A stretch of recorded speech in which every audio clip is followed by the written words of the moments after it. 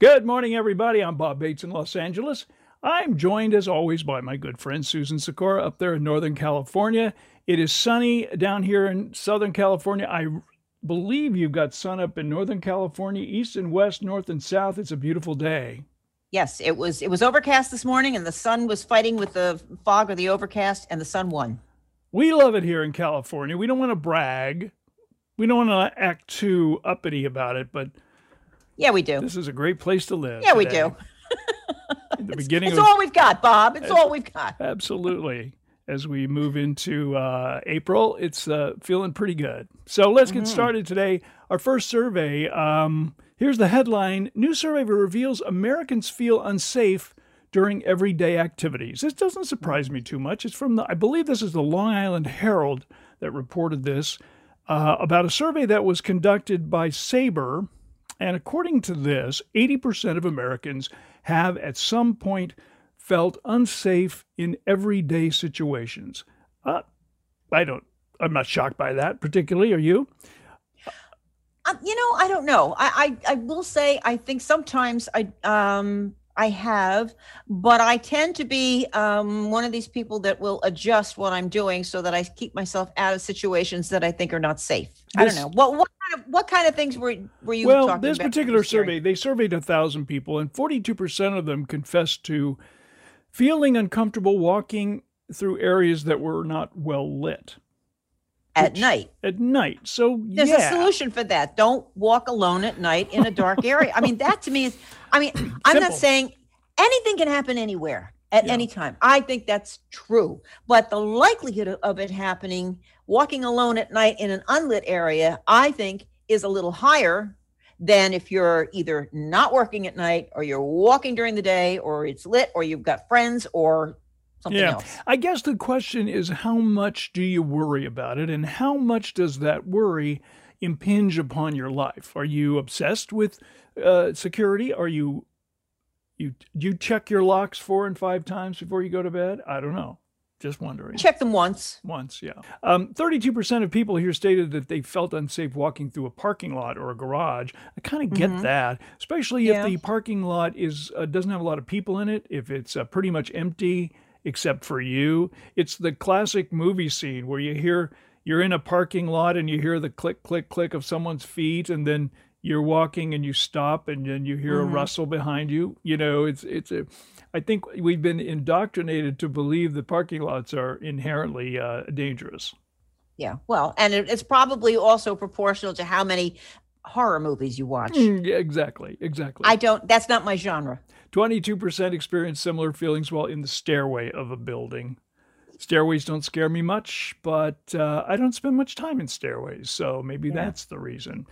2/3 of all women here surveyed express that when they go running, especially in an isolated area, they feel uncomfortable. I think it's smart for women to be cautious, especially when running, because you are really vulnerable. You are out there without you're clearly not carrying much with you, and you don't have a lot of protection. People can see how far it is to the nearest person. So if they were going to attack you, a runner would be, I don't know, vulnerable, don't you think? Well, I suppose. I'm not really a runner. I was a walker, but even when I walked, it was in safe areas. It was near where I lived at the time. And there were people around you. You knew that, and it was daylight. I was in the neighborhood. So, I wouldn't go down some path where there was nobody, I don't go off the beaten path. I mean, to me, that just makes sense. It's just reasonable. Yeah, it makes a lot of sense to just be cautious if you can. Now, 23% of respondents said that one of the things that they do is they carry their keys between their I've fingers. Done that. So you could use it as a tool if you needed to kind of protect yourself. You've done that? What about pepper spray? I've done that here and there. Would you ever use pepper spray or carry it with you? If I had it, I would carry it with me. Yeah.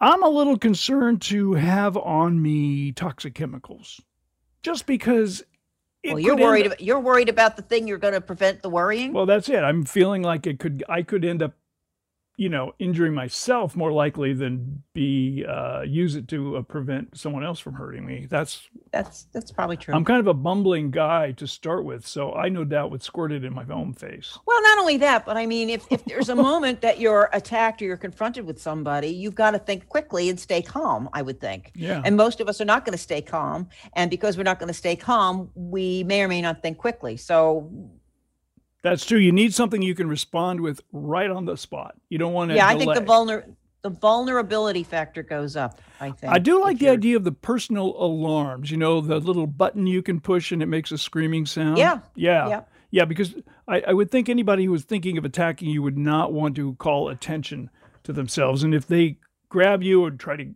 if you're a woman and they try to cover your mouth so that you won't scream and you've got some siren going off, they're going to think twice, I would think. Okay. All right, here's our next story today. Fewer than half of U.S. adults belong to a religious congregation, according to this new poll. Now, this was kind of shocking to me because, back in 1999, according to this, 73% of Americans said they belonged to a religious organization. They were a member of a church.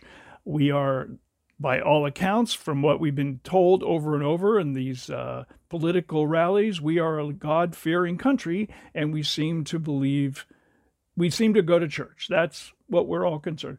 So, so it's interesting that now, here in 2021, only 47% of people identify as churchgoers.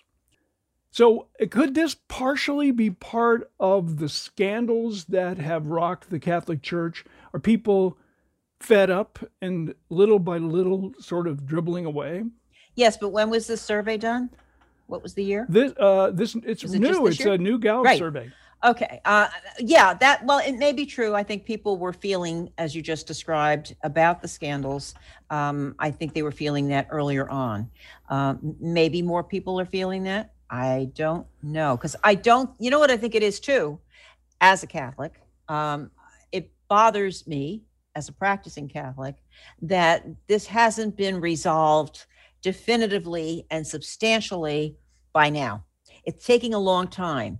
And It was a little bit, slap on the hand, move Father over here, move Monsignor over there, let them retire to Rome in a nice manse. And then, I mean, all of that. Right. I think you're absolutely right. I think people are frustrated with this church that they trusted and believed to be good. And now they feel that at least at some level of the church, there's corruption, and I also think that we're finding out more of these things. You've got social media going, and like anybody who gets accused of anything, it's easier to make that accusation and spread it around very quickly with social media. Back in 1999, when 73% of people said they belonged to a religious organization, we hadn't heard anything about these child molestation scandals in the Catholic Church. So this was new. I mean, we wouldn't have known about it. So we had more faith, perhaps, in the goodness of our church than perhaps people have grown to feel now. What do you think? I think that the level of cover-up was a little too sophisticated, for starters, and a little too prevalent. And when people found out about that, I think your tolerance for this kind of thing goes way down. Yeah. Well, the survey, doesn't say that people are moving away from God or faith in God. It only says that people have moved away from organized religion. So it is possible that people are still spiritual, but there's something about the organization that's bothering them. You are right about one thing that you brought up too, and that is, this is interesting, a Pew Research survey conducted over the summer showed that 3 in 10 Americans reported stronger personal faith due to the pandemic. So in a way, with what we've been struggling with for the past year, it's forced many people to really turn to their religion for comfort. Yeah, I have some friends who I think fall into that category. Yeah. I'm kind of surprised at myself that I think I'm about the same. about the same. I don't think it's intensified.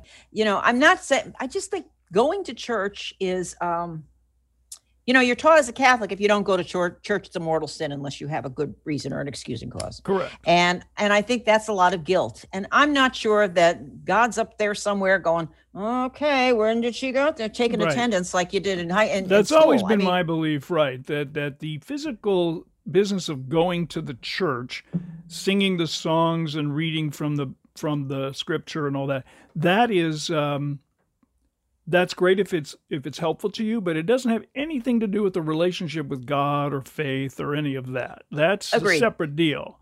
And I agree. It's good for you if it works for you, but like you said, we know plenty of bad people who get to church every week and they go do bad things during the week and are racist and hateful and all that kind of stuff. And we know good people who practice their spiritual stuff in private. And so, I mean, I don't know that we should be concerned or worried that the number of people who are participating in organized religion has gone down in the past 20 years. I'm not sure. I have to say, I think if I look back on the people I've known in my lifetime that are really, truly kind to just about anyone. We lived next door to a lady for years when I was growing up in New Jersey. And we called her Aunt Lou, and everybody in the neighborhood called her Aunt Lou. And my mother always said, Aunt Lou would give a meal to a stranger if he or she came to the door. Mm-hmm. Church-going lady or no? I don't think there was any. Yeah, but she was one of the kindest people I've ever met in my life. All right. Our next survey apparently found that more than half of all drivers text or email when they are alone in their cars. We've talked about. All right. This is. We should not even have to have this conversation or do a survey like this anymore. Yeah, we've talked about this before, but as time goes by, we forget about the rules and the laws, and other things seem more important than texting and driving. But it is so. It's funny. April is National Distracted Driving Awareness Month. Did you celebrate or did you get a cake for April's National Distracted Driving Awareness? I didn't even know it was, but I do know this. I think this goes back to a very false belief that people have. Most people, I think, or many, let's put it this way, too many at this point if we're doing a survey like this, most people think that they can multitask, and you can't. Yeah. I interviewed a doctor once he was from Washington State. I forget which hospital. He wrote a book on the brain, and he said he did a whole chapter on it, and he called it "Multitasking is a Myth." I mean, I think we can all agree texting and driving is bad. It's stupid. It's stupid. But this is interesting. A quarter of these says that when they've stopped, they will stop like at a stoplight, and while they're sitting in traffic, they will text or send an email while they're not moving. And there is a fine line. I will say, I've been stuck in traffic where you're just literally sitting there not moving. The temptation to reach for your phone and respond to a text while you're not moving is powerful. It does make you want to go ahead and do it. You're there for a while. You're not moving. You're not injuring anybody. This is what you call low attention span theater. I'm not trying to justify doing it. It's not right. It's against the law, and it is against the law in most states. So, but I understand the temptation when when the vehicle is not moving, to look over and maybe tap in a couple of quick responses. Then something. Put it out of sight. Put it in a pocket. Put it in your purse. My problem is I use my phone for navigation, so there you go. I need the map up there, right in front of me. So yeah, everyone uses. But even doesn't that take your eye off the road? You know what makes me crazy? I get nervous when I see a scene on television, in a sitcom even, where somebody's talking to someone else and they're going, you shouldn't really do that. You're driving me crazy. All the time. And I'm going, don't look at that. I mean, I think we absorb Susan, this kind of thing. that is my pet peeve when it comes to watching movies where people are driving along in the car. And every time it happens, I turn to my wife and I said, "Oh my God, this is killing me. Look at the road, look at the road." And they're off so often because we know that they're not actually driving. They're on a flatbed truck. The camera crew is, mounted on there. Right. So they don't, as the actor isn't thinking about the fact that he should be pretending to look forward so that he doesn't hit any cars. He just feels safe enough to look over at the passenger all the time. It is funny that they don't fix that. They never. They don't. They never say to the actor, "Whoa, you've been looking away from the road for 14 seconds. You'd be in a ditch by now." You know, we have to reshoot that. Reshoot that, you know. Absolutely. Yeah. Do you remember the movie Defending Your Life with Albert Brooks? Oh, I love that movie. Meryl One of my Streep? favorite movies. Do you remember how he dies in the beginning? No. It was his birthday. Somebody gave him, I think, a CD he wanted. CD. That's how long ago this movie was. And he unwraps the CD. It's something he wanted, but he unwraps it and takes it out of the packaging and pops it in. And with those three things that he was doing, he looks off the road long enough, boom. Yeah. And he gets hit and that's how they have him die. It's not bloody and gory, but it's like it's the end. And all of a sudden he wakes up and, he's supposed to be in heaven or whatever. And it was kind of a pathetic way to go, too. Not heroic in any way. Yeah. Unlike Meryl Streep's character, who I believe died in some saving a dog from a fire or something. Yeah, that's always the best. It was an interesting treatment, let's put it that way. Great way. movie. I'm glad you brought that up. Defending Your Life, Albert Brooks, Meryl Streep, one of my favorites. Rent that baby soon and just watch it. It's really good. All right. Here's our next survey. A new survey reveals the most and least stressed out states. So this one comes to us from Wallet Hub. And, the way they put the survey together, I'm not sure it truly tells us that this state is more stressed out than the other, but it's kind of interesting to see how they stacked them all up. Yeah, based on what? Based on a number of stress-related questions. I'm not sure that they can derive from that one state is more stressed out than the other, but we're going to give you the results and we'll dive in a little more. Number one state that is the most stressed out is Nevada, followed by Louisiana, New Mexico, and West Virginia, Mississippi, Oklahoma, Tennessee, and California comes in at number 8. We're number 8. And go down to 33. 33 is New Jersey, your home state. Excuse me. I really think that I'm less stressed than my family and friends back in New Jersey. I just do. Well, it's 33. That's pretty. I see what you're saying. Because you're in California, you feel less stressed than they are. I do. I mean, I feel stressed about the cost of living here. Yeah, that never goes away. Well, that's true. But it's not that cheap elsewhere. Well, we've got questions about the accuracy of this test. The least stressed out state, according to this, is South Dakota. Okay, why? It's too cold to go outside, worry about anything? They got nothing else going on up there. That's their problem. Now, here's what I did find interesting. They broke it down a little bit into some specifics. For example, the number of hours people sleep per night. According to this, the state where you sleep the least is Hawaii.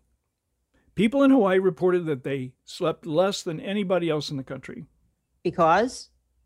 Well, it's so beautiful there. Probably they had to get up and go on their morning run to de-stress. I don't know. I don't know what the reason was, but that's what they said. I think that's probably true. Having lived on a tropical island when I lived in St. Thomas many, many moons ago, I got to tell you, I think in the beginning you want to get up and the beach, or hit the great weather and all that. Yeah. But that wears off after the first. You want to take it. You sleep all day. You got to go to work. If you're going to live here, you're going to work. Yeah, well, that's true. Now, according to this, the state in which people sleep the most is Montana. There's nothing else to do in Montana, perhaps. Maybe that's it. I don't think it has anything to do. I don't think the amount of sleep has anything to do with where you live. Unless you live in New York City and you're in an apartment where it's constantly noisy and you hear sirens out there and you hear traffic out there all the time. The city that never sleeps, as it's supposed. What is New York? The state. What number is New York? Is it there? No, I only have the top 5. New York doesn't show up in any of those. Wow. Yeah, okay. Yeah. But I just think people would not sleep much there. Well, maybe not. But people who live there probably don't think 2 seconds about the traffic. You get used to certain sounds and everything. I just don't think the state has anything to do with your sleep patterns. I think your age does, your health does, how much screen time you have at night, especially before you go to bed. Right. All of that, I think, affects it. And also, did you have a cup of coffee at 8 o'clock after dinner or something? Well, any state that maybe that's it. In Hawaii, they grow a lot of coffee beans. it's a major source of coffee beans. So they're probably drinking a lot of that coffee because you're grasping at straws. It's there, and then they can't sleep. That's the problem. I doubt it. Also, according to this, they asked people how many hours they worked per week to try to, I guess they were ascertaining from that if you work a lot of hours, you're probably more stressed than people who that makes sense. Work fewer hours. According to this, the state in which people worked the most hours per week was Alaska. Interesting. Really? Yeah. Do you think it's people doing a lot of shifts on those oil rigs, or why would people? I don't know. Work Do more they in have? Alaska? Do they have the thing where it's the sun doesn't come up for so many months or something? Yes. I think a lot of, for instance, daylight savings time is always an issue that people say, should we have it? Should we not have it? Should we let it go? That kind of thing. Mm-hmm. And I also think is it your circadian rhythm? Mm-hmm. I think everybody's got their own, but also it makes a difference when it starts to get light outside. Do you have really dark curtains on the window? Because if you do, you may not notice it. But if you go to a different time zone, if you travel, if you go from the West Coast to the East Coast, your sleep pattern is off. Yeah. So no, that's interesting. Yeah, that's a very good point. In Alaska, it's it's light a lot of the time, right? So then you might as well, I'm awake, I might as well go to work and work a little longer, perhaps. Maybe. I don't know. The state in which people work the fewest number of hours per week is, I'm surprised by this, Massachusetts. Really? You would I'm think all surprised at those that, lawyers up there in Boston would be working Yeah. around the clock, right? Yeah, and there's a fair amount of technology there too, I believe. At least there was when I lived there, but I was there a long time ago. Yeah, I mean, Massachusetts is, it's busy, but there's some very calm places in Massachusetts, and you can drive north and you can hit the border to New Hampshire, and there's seaside there's Salem. I mean, there's some pretty areas there. So I don't know. I think the state thing and it's a bogus survey. We just looked at it for fun. What the heck? Give us something to talk about. Yeah. I think that's about true. it. So just folks, just ignore that whole last 10 minutes we were talking about. Absolutely. The states. It meant absolutely nothing. It was meaningless completely. Do another survey. Speaking of meaningless, each week we always ask Susan for her final thought of the day. So not to say your thought of the day is meaningless, but perhaps you could share it with us today. What is your thought of the week, actually? Well, I don't know. I think it would still go back to that whole texting thing in the car. I think when you get in the car, you should shut the phone off. And if you want to check something, pull over and park the car out of traffic and check your phone. And if it can wait, it can wait. Okay. So that's your thought of the week. Park your car. Park it. No, don't get talk. distracted when you're driving. When you're driving, drive. You've got to keep your eye on the road. How many times do you have accidents and people say, well, I took my eye off the road for a minute or a second. Well, it was probably more than that. It doesn't take long. All right, folks, listen to Susan. Don't drive and text. We beg I you. sound like Cranky Pants today. Cranky Pants, Susan Sikora. Thank you so much for that. Listen, for all the stuff that matters when you're 50 plus, visit us at olderandwiser.com, and we will see you next week. See ya. Bye-bye.